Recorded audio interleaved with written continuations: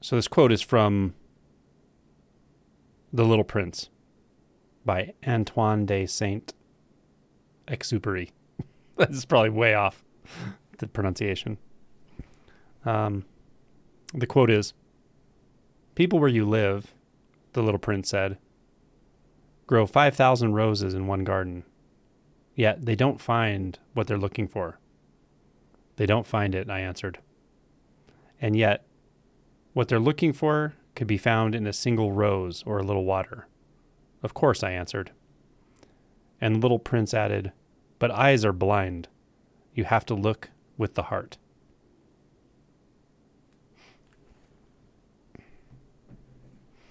This is such a good quote, or excerpt. How do we look with the heart?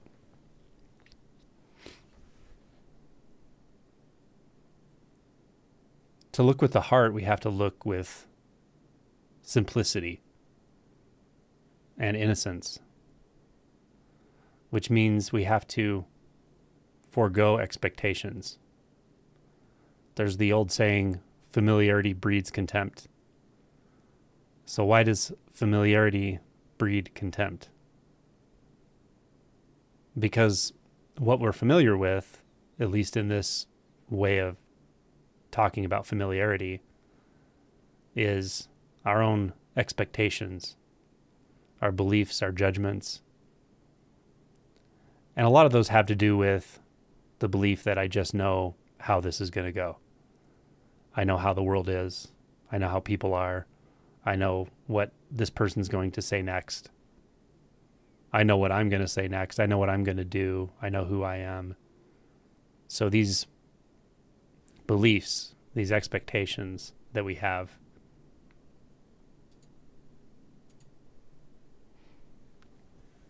these are familiarity of the mind or of thought.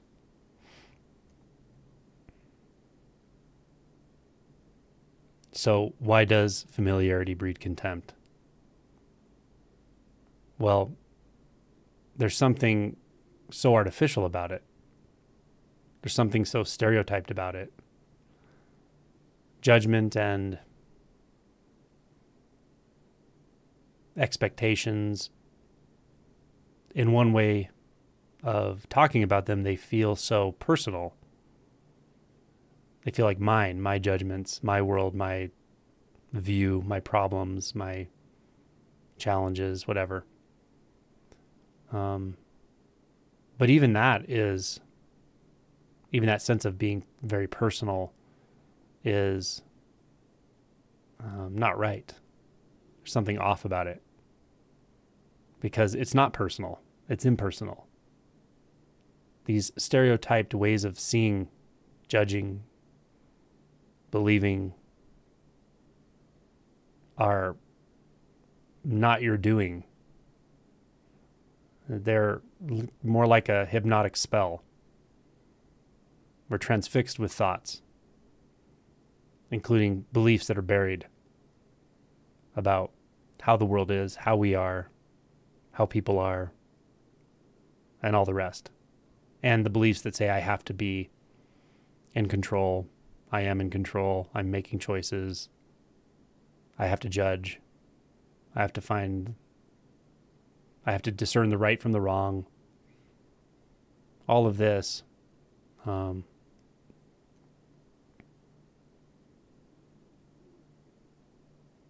is something that we, I think, largely adopt unconsciously through empathic patterning, through communication with other humans, and so forth. So it's like a collective hypnosis, a collective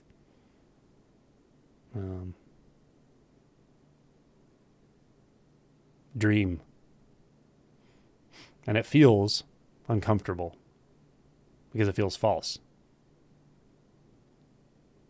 So at some point, because we don't perceive a way out of this, we start to become angry or frustrated or disdainful or contemptuous. toward it, even though we don't fully recognize what's happening. So that contempt gets projected outward onto people, onto the world, onto situations, organizations, all of it.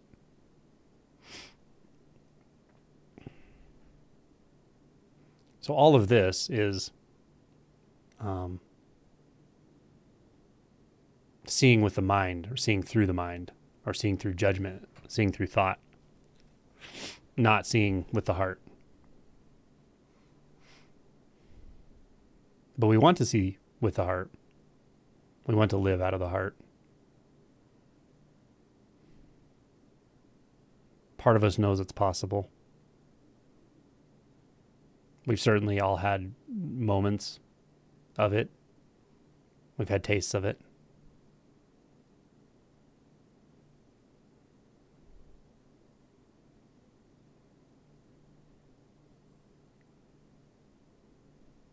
So how to live out of the heart right now? How to see with the heart? Well, when it comes to the senses, simply what is heard, or simply the sound, or simply what is seen, or simply the forms and colors, or simply what is felt, or the sensations, simply what is tasted, the flavors, and so forth. In that space, in that knowing, that very direct knowing, we are seeing with the heart. It is thoroughly innocent, unguarded, simple. But it takes some discernment to actually do that or recognize that. Not that we all aren't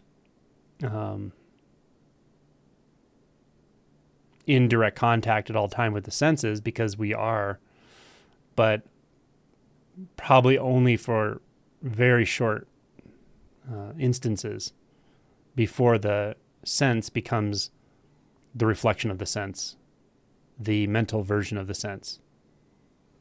And this, I recently did a interview with a guy named Tony. I think I released it 2 days ago, or maybe yesterday, maybe 2 days ago. And we talked about this, and it, for someone who had a lot of clarity for many, many years, it was only very recently that he recognized this. And when he did, it changed everything. So when that unbinding from the dualistic, the most fundamental dualistic reflection of mind, which is the dualistic reflection of the senses that makes reality look solid, divided, separate, or divided into separate objects, and divided into a subject and an object. When we, however it happens, stop doing that, or stop referencing those thoughts, even though they're non-conceptual. In one way of talking about it, there's just no going back. It's such a profound change. It's such a direct way of living that we are surprised often that we hadn't lived directly for our entire life. maybe as a very, very young child before we were forming memories.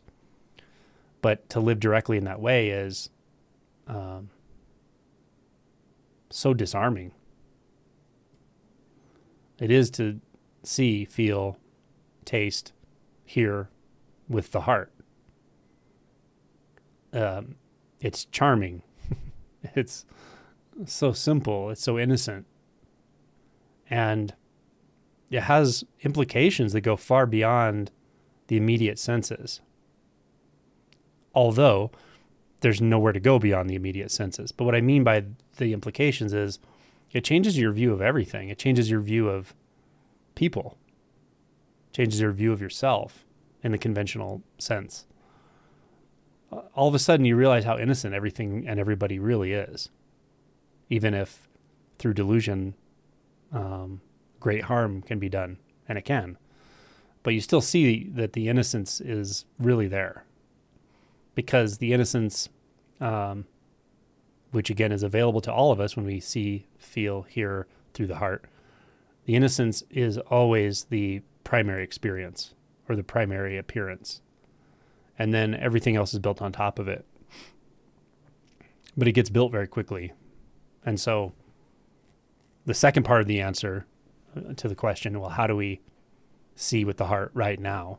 The first part is non-dual realization, which comes later on for most of us.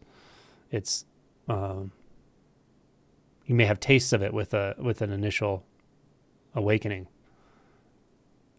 Many people do, but it's not stable at all. And often you don't have much experience of it for sometimes even years after. But in deeper stage realization, it clarifies. So that's the first part of the answer. The second part, though, is, okay, well, what do we do when that's not the case? When there's thoughts all the time, or it seems like there's thoughts all the time, and there's a lot of struggle still, and a lot of, maybe we're moving through a lot of shadow material, a lot of frustration and confusion and intense emotions and all of it. So in that case, which is the vast majority of people who are going through this unbinding process, fall in that category.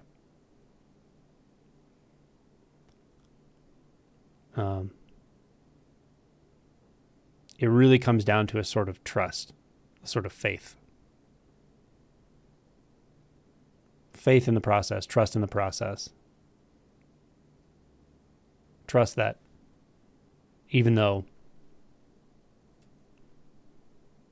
you're not in obvious direct experience of undivided reality, meaning there still appears to be a self apart from objects, a self apart from the world.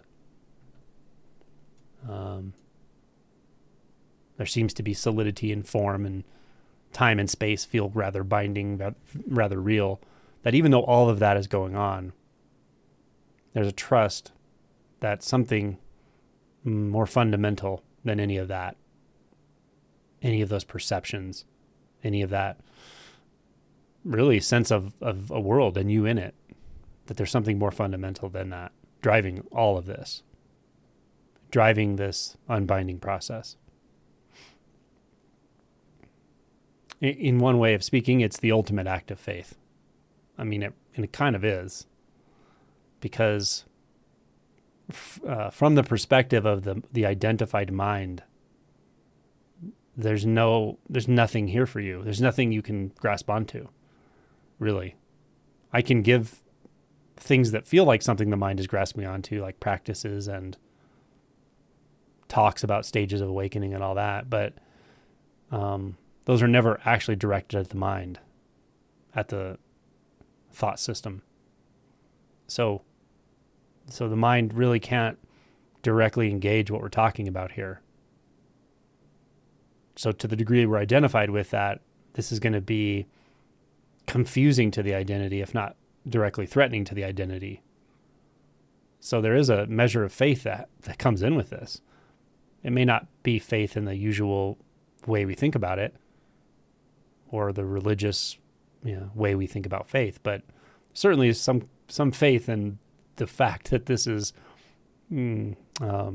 meaningful, this engagement, this questioning, this just sitting, not doing anything, this stopping without grasping on to the next thought, that is actually meaningful, purposeful, that it leads somewhere. It leads to some thing, some realization, some truth, some further unbinding. So how do you have faith like that? How do you cultivate that? Well, you probably have some degree of it already, or you wouldn't be here. because, if there's no crack at all, there's no crack for the light to shine through, so to speak, in the identified mind, then none of this even makes sense. I get these comments on my YouTube channel pretty frequently, probably daily. People who watch a video who hadn't seen anything about this topic before or whatever, and they see a video and they just say, this makes no sense. This is like nonsense words, So if there's nothing in you that is oriented to unbinding from identity, then the way the world looks to the identity would make it such that this kind of speaking is nonsense. So everyone here has some interest, inclination, orientation at some level already. So then how can we deepen that? How do we cultivate that? Well, through action, actually. In Buddhism, there's a description of the Eightfold Noble Path. It's not something I talk about necessarily because I think it can get confusing real fast when we talk about doing and non-doing and all that. But, there's right behavior, right action, right mindfulness, and so forth, right concentration. Again, I don't talk about these as ideals to hold yourself to or anything because I think it can lead to some problems in my view, my experience. Certainly in traditional Buddhism, they wouldn't agree with that. But there's truth to it for sure, and that is the mere act of sitting to meditate, sitting to close your eyes and do nothing, committing to not making anything, not fabricating anything. The mere act itself is powerful. It deepens that trust. It deepens the faith in and of itself. There's a lovely term Dogen used called practice enlightenment. They're the same thing. Practice and enlightenment are the same, one and the same. This gets at that nicely. We don't have to make a metaphysical map or whatever around all of these different kinds of behaviors and practices and so forth. We just sit. Just sit. One time. One moment. One round. That's it. And feel what comes along with that, which can be anything, but sometimes it's uncomfortable. So even when it's uncomfortable, even when it's painful or disorienting, know that if nothing else, that's deepening the trust. It's deepening your connection to that which is beyond the identified mind, beyond any identity structure. And that won't be discernible in that moment, most of the time. Maybe in retrospect, after years of practice or something, it becomes a little more obvious. But the act of sitting, the act of not distracting, not doing the usual, not going along with the habits, beliefs, and behaviors that constantly reinforce identity, including collective identity. The act of withdrawing from that for a moment, for a round, for a day, for a retreat is valuable. It deepens our faith in this process. Much of that is unconscious or below the conscious level. Some of it will be conscious. We'll notice that, I can sit a little longer. I can sit a little more calmly. I can sit through painful experiences. I can sit through intense emotions. And then we may see after retreat, oh, wow, when those intense emotions come in casual situations or around people or whatever, I'm less reactive.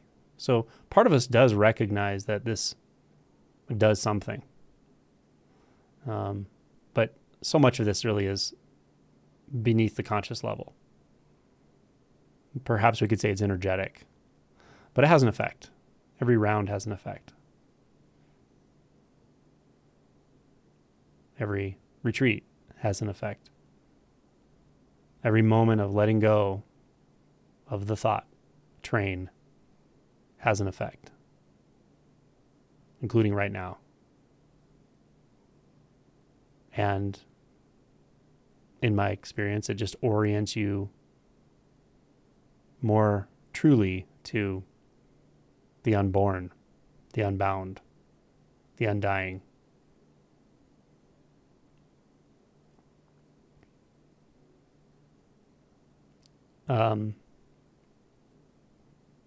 That way of moving with spirituality, that way of moving with this process or your process of just sitting, not making anything, not trying to control anything, not grabbing thoughts, not resisting emotions or feelings or sounds or sensations. That's powerful work, and it works very well for many people.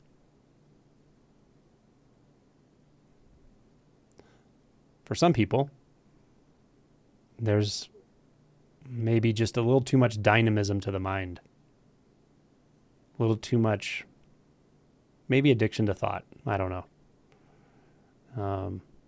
And then a more active type of practice, more active type of investigation into your true nature can be helpful. And that can also cultivate and deepen this trust or faith in this process. I've seen that many times, actually. I've seen it where people will start to use inquiry, and at first it just doesn't feel like anything. It feels solid. It feels dry. It feels unalive, confusing. Like, I don't know what I'm doing. My mind just goes on and on and on. And then some little crack opens up. Something changes a little bit. And all of a sudden it starts to feel more interesting, the inquiry process, more juicy. And that is certainly a deeper orientation that's occurring to the unbound and the unbinding. And if you keep at it often, it starts to sort of come alive. The process itself, gets sea legs, so to speak.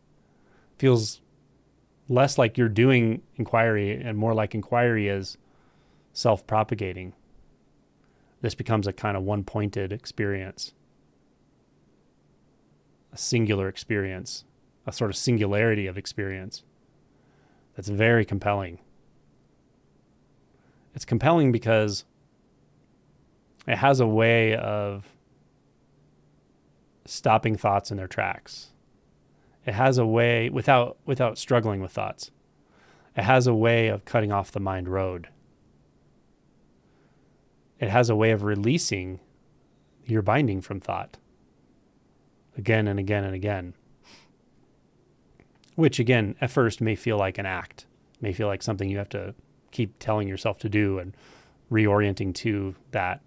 And then at some point it starts to feel rather automatic, rather fascinating, how just orienting to this one singularity, this one point of experience naturally quiets the mind, naturally propagates the unbinding from thought, and just feels right in a way that self-hypnosis through thought doesn't. So the self-hypnosis through thought has one thing going for it: familiarity. It's familiar. Not comfortable, but familiar. Not fruitful, but familiar. Causes endless suffering, but it's familiar. But when you break that spell, even for a moment, and realize, oh my gosh, there's something else to orient to that isn't that self-hypnosis of thought. And it's right here. I don't have to think about it. I don't have to figure anything out here. I don't have to manage time. I don't have to manage myself moving from the past into the present and into the future. I don't have to remember myself. I don't have to maintain ego boundaries. I don't have to worry I don't have to judge. I don't have to grapple. I don't have to struggle. I don't have to figure out how to stop struggling. You don't have to do any of that. Because this that's here right now, this sort of singularity, just doesn't require any of that. It requires nothing. It requires nothing of you. So what is it in your experience right now that requires nothing of you? It's not judging. It's not trying to figure anything out.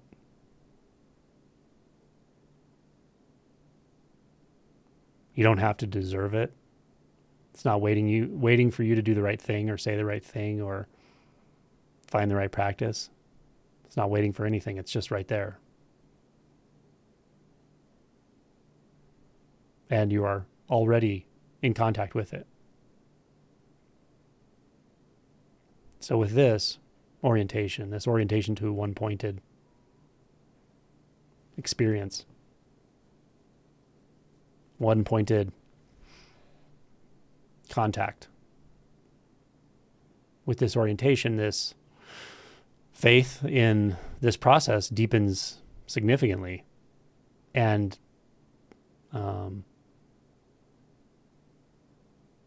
obviously for you. The faith in it is the one-pointed experience, actually, at this point. It starts to feel rather unified in that way.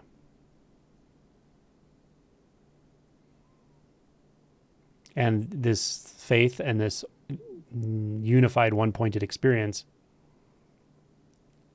also is innocent and simple in what it's not.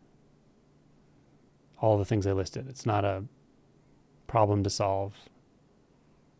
It's not a collection of thoughts. It's not something you can forget or need to remember. It's not somewhere else. It's not fabricated. It doesn't have to be maintained. It's just there. So if you sense what I'm talking about, stay with that. Primarily throughout this entire retreat, throughout your entire life. Why deviate? If you recognize the preciousness of this through the direct experience of the preciousness of this, why deviate? Why go back to that dead world of thoughts? So then, again, if this resonates right now in your experience, stay with it. Listen to the talks, the guided meditations, all of it. But let most of everything be a bit more in the background and let this be in the foreground. And you'll notice it doesn't filter anything out either. It doesn't preclude attention from moving here and there. Don't overlook it because the mind tells you it's uninteresting or it's boring or worse. Oh, it can't be it. That can't be it. That simple thought deters so many people. The thought that says, no, this can't, it's too simple, it can't be it. It deters people so often. Don't believe the thought. Go back to the singularity, to the simplicity.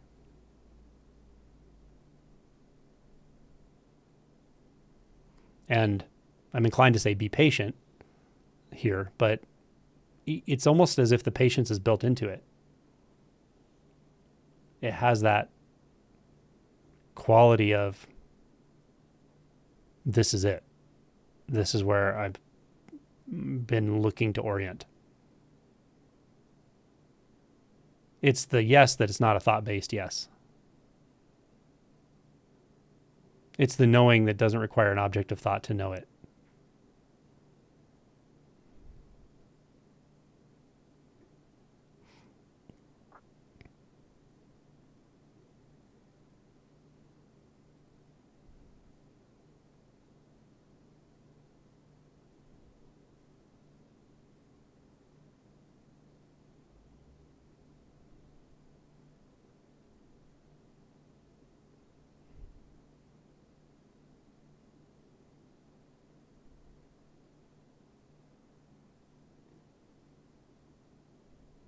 So this is where that lens of faith or trust I was talking about in some kind of process that's beyond thought, or pointing beyond thought, beyond concepts, beyond you as you know yourself. That's where that lens aligns with the lens of immediate experience or simple direct experience. They become one and the same.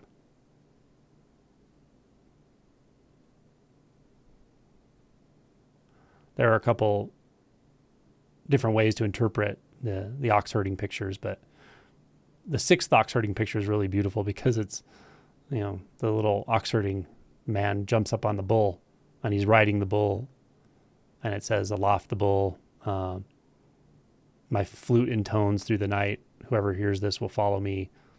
Gain and loss are assimilated." He just rides that ox and he plays his flute, but he's turned backwards on the ox in the original wood blocks.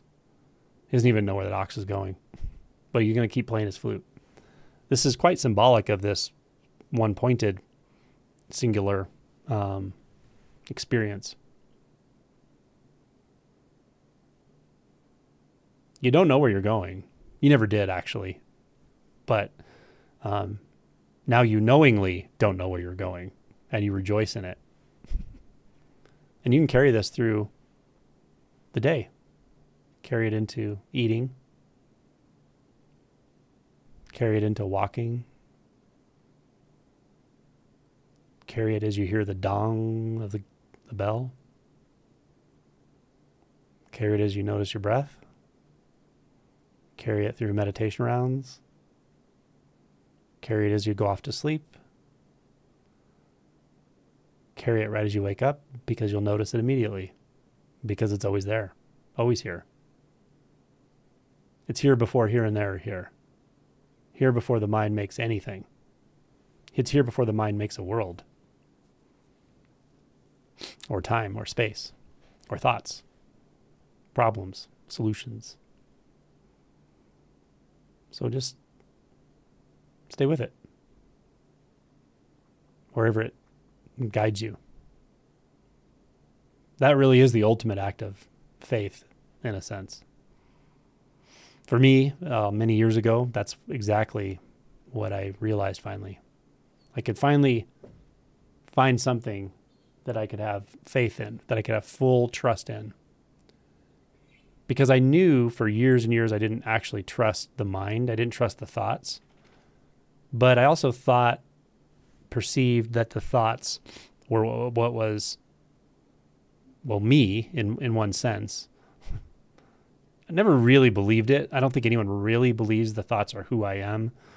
But the transfixed orientation we have with thought constantly suggests that they are what you are, that what you believe about yourself is true about you. What you believe about the world is true about the world. So, for so long, I just felt I was so stuck in this world of thought. It was uncomfortable, but I also felt like it was somehow getting me through life. It was helping me navigate. I didn't realize it wasn't at all. So there's a lot of struggle there, and frustration and confusion, because I didn't fully trust thoughts, of course. I didn't fully trust my own mind. I didn't fully trust what I took myself to be. Didn't trust life. Didn't trust the world. And when I finally found something I could fully trust, how surprising it is that it was nothing to do with thoughts. Also surprising is that it had always been there. I had literally just been overlooking it again and again and again. Because in one way of talking about this, I was looking from it. But that doesn't even say the whole thing, because it's not just that I'm looking from it. It's like it is the looking. It's all of it. It's like a totality, but it's also a singularity. Because totality will get interpreted by the mind as the myriad things, like a bunch of stuff, a bunch of things, a bunch of objects in the space in which they exist.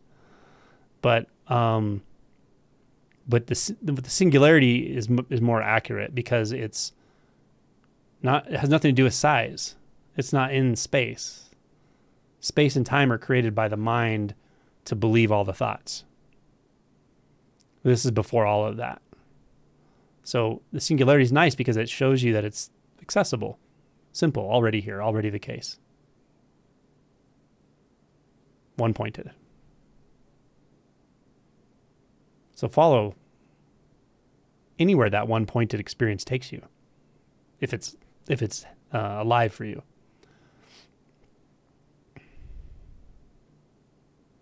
And don't compare it to anything I've ever said. Don't ask yourself, maybe this isn't quite what Angelo's talking about, or Adyashanti's talking about, or Dogen's talking, whatever. Don't compare it to anything, because if that's happening, that's always a thought.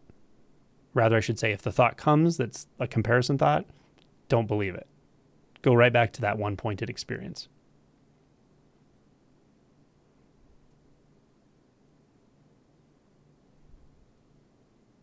Let the doubts come and go.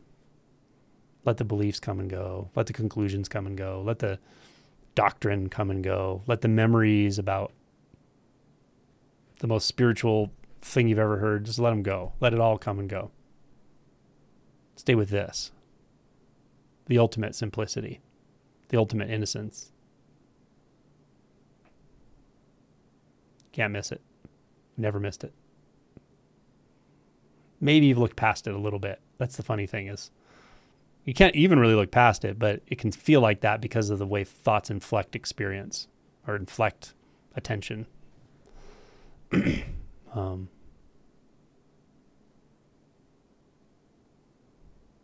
But the beauty of this is this one-pointedness is there's nothing to filter here. We don't have to actually discern anymore. The mind's business is discerning. This is too obvious to require discernment. Any of these things I'm saying can lead you, if the question makes sense to you or is juicy to you, can lead you to it, right? You could ask yourself, what is so obvious that it doesn't require discernment to know, to experience? What is it that's in my experience that's happening all the time, before, during, and after any thought?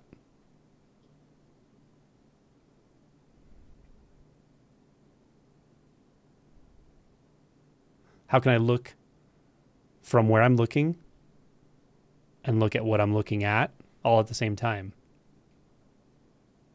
How is that possible? Ask the question in an open-ended way. Ask the question with trust that there's some kind of answer, potentially. Open yourself to the mystery after asking the question. See what happens. One question, the right question at the right time, can stop everything. Can stop your whole process. Can stop all illusions. It does happen. You can't force it, but you can experiment. You can ask with open-heartedness. In the same way that you can see with the heart, from the quote at the beginning of this talk. You can also question with the heart and surrender with the heart. So ask the question and then surrender to the experience.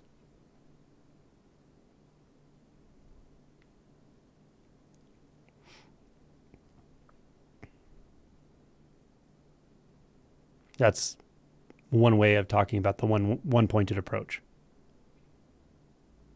There are koans that can be used in Zen, for instance, but it doesn't really matter what you use.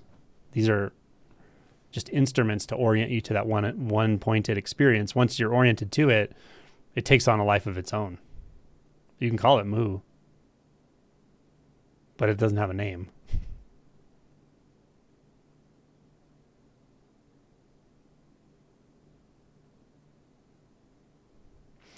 Also, often for people, this one-pointed experience opens up when they stop struggling with the last thing they've been struggling with, often without realizing it. Let me say that again, because because I think I said it right. But often the one-pointed experience opens up when people stop struggling with the last thing that they've been struggling with without realizing it. So one thing you could ask yourself is, what am I struggling with? What do I believe has to stop for me to wake up, or whatever? What do I believe I need to just get rid of? What part of my experience or part of myself, or what belief? What do I believe I need to acquire or understand or elucidate for something to happen here? That struggle, that actually is resistance, the belief itself. It represents resistance. So this is why inquiry into thought and belief can be helpful. It can lead you to like, oh man, I've been struggling with, I don't want to give examples because you got to find it yourself if it's happening. It may not be happening, but I find that often is where someone kind of flips into that one-pointed experience when they realize, yes, it's already here. And yes, maybe I've tasted it here and there, but what is it that's stopping me from experiencing it?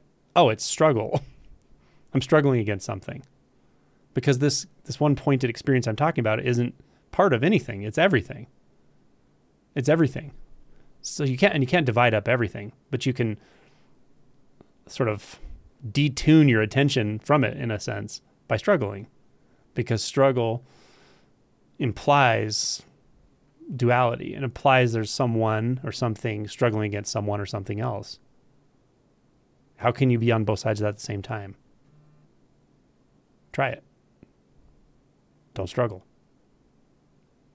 Or just see clearly enough what it is you're struggling with and recognize it's just a belief lodged in there somewhere, that the body-mind is somehow reacting to it, and just let it stop. And then you'll know what it is to be on both sides of that struggle at the same time, because you always have been. You've never been on one side of anything. You can't be on one side of anything. Not in reality. In the mind, sure, of course. Everything has sides. You're always on one side of everything. There's always a subject. There's always an object, right? But that's not reality. That's just thought. So can you unbind from thought enough, however that happens through inquiry, through investigating beliefs, to recognize that in reality there is no one side of anything. One side is every side. There aren't sides.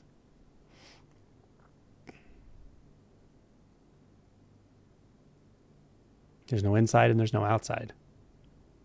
There's no one struggling and there's no object of struggle.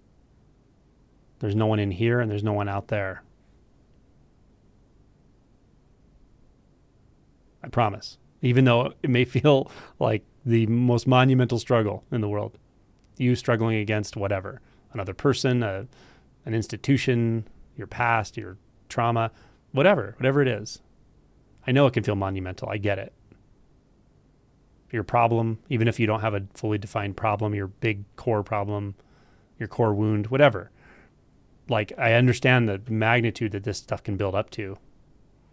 But just for one moment, see, you can't actually be on one side of anything. You're on both sides of all of it. And then there are no sides. And then there's no you separate from anything. There's no anything separate from anything.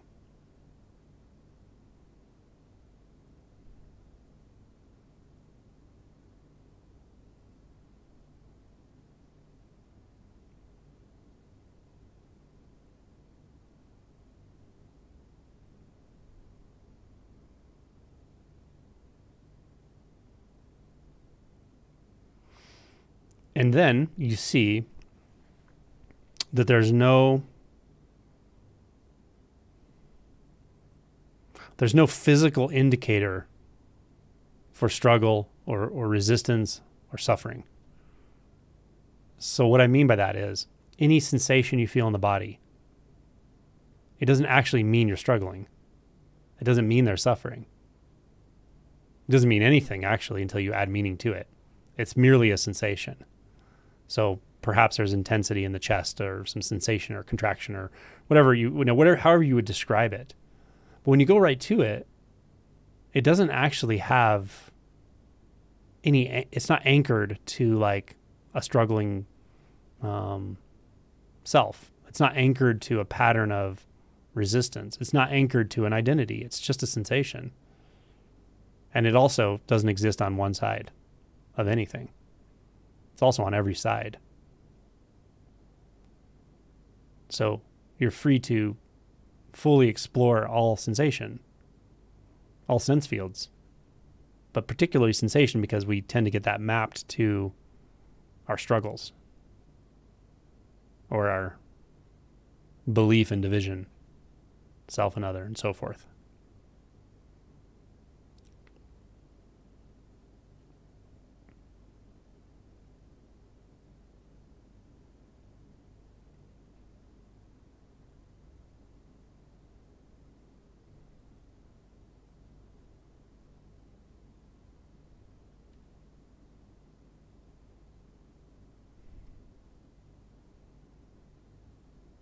And then there's nothing left to do but explore.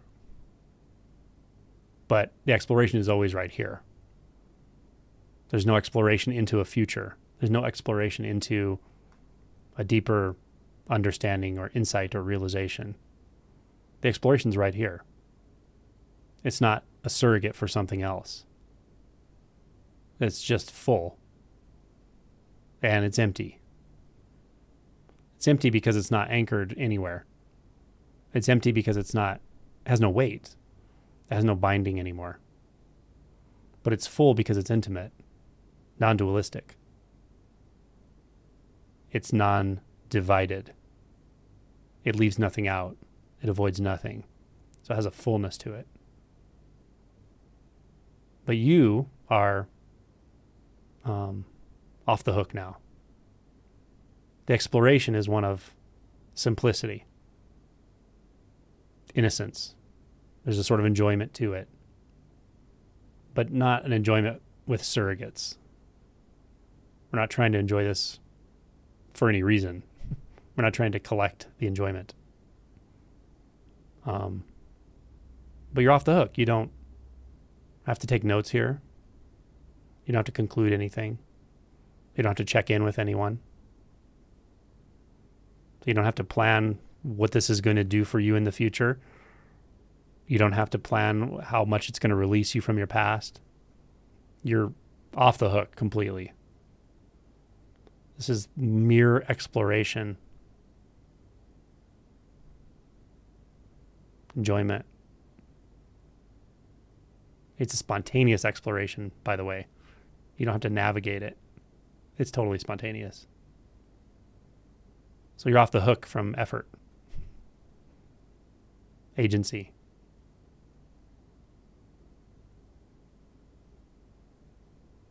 That's about as simple as it gets.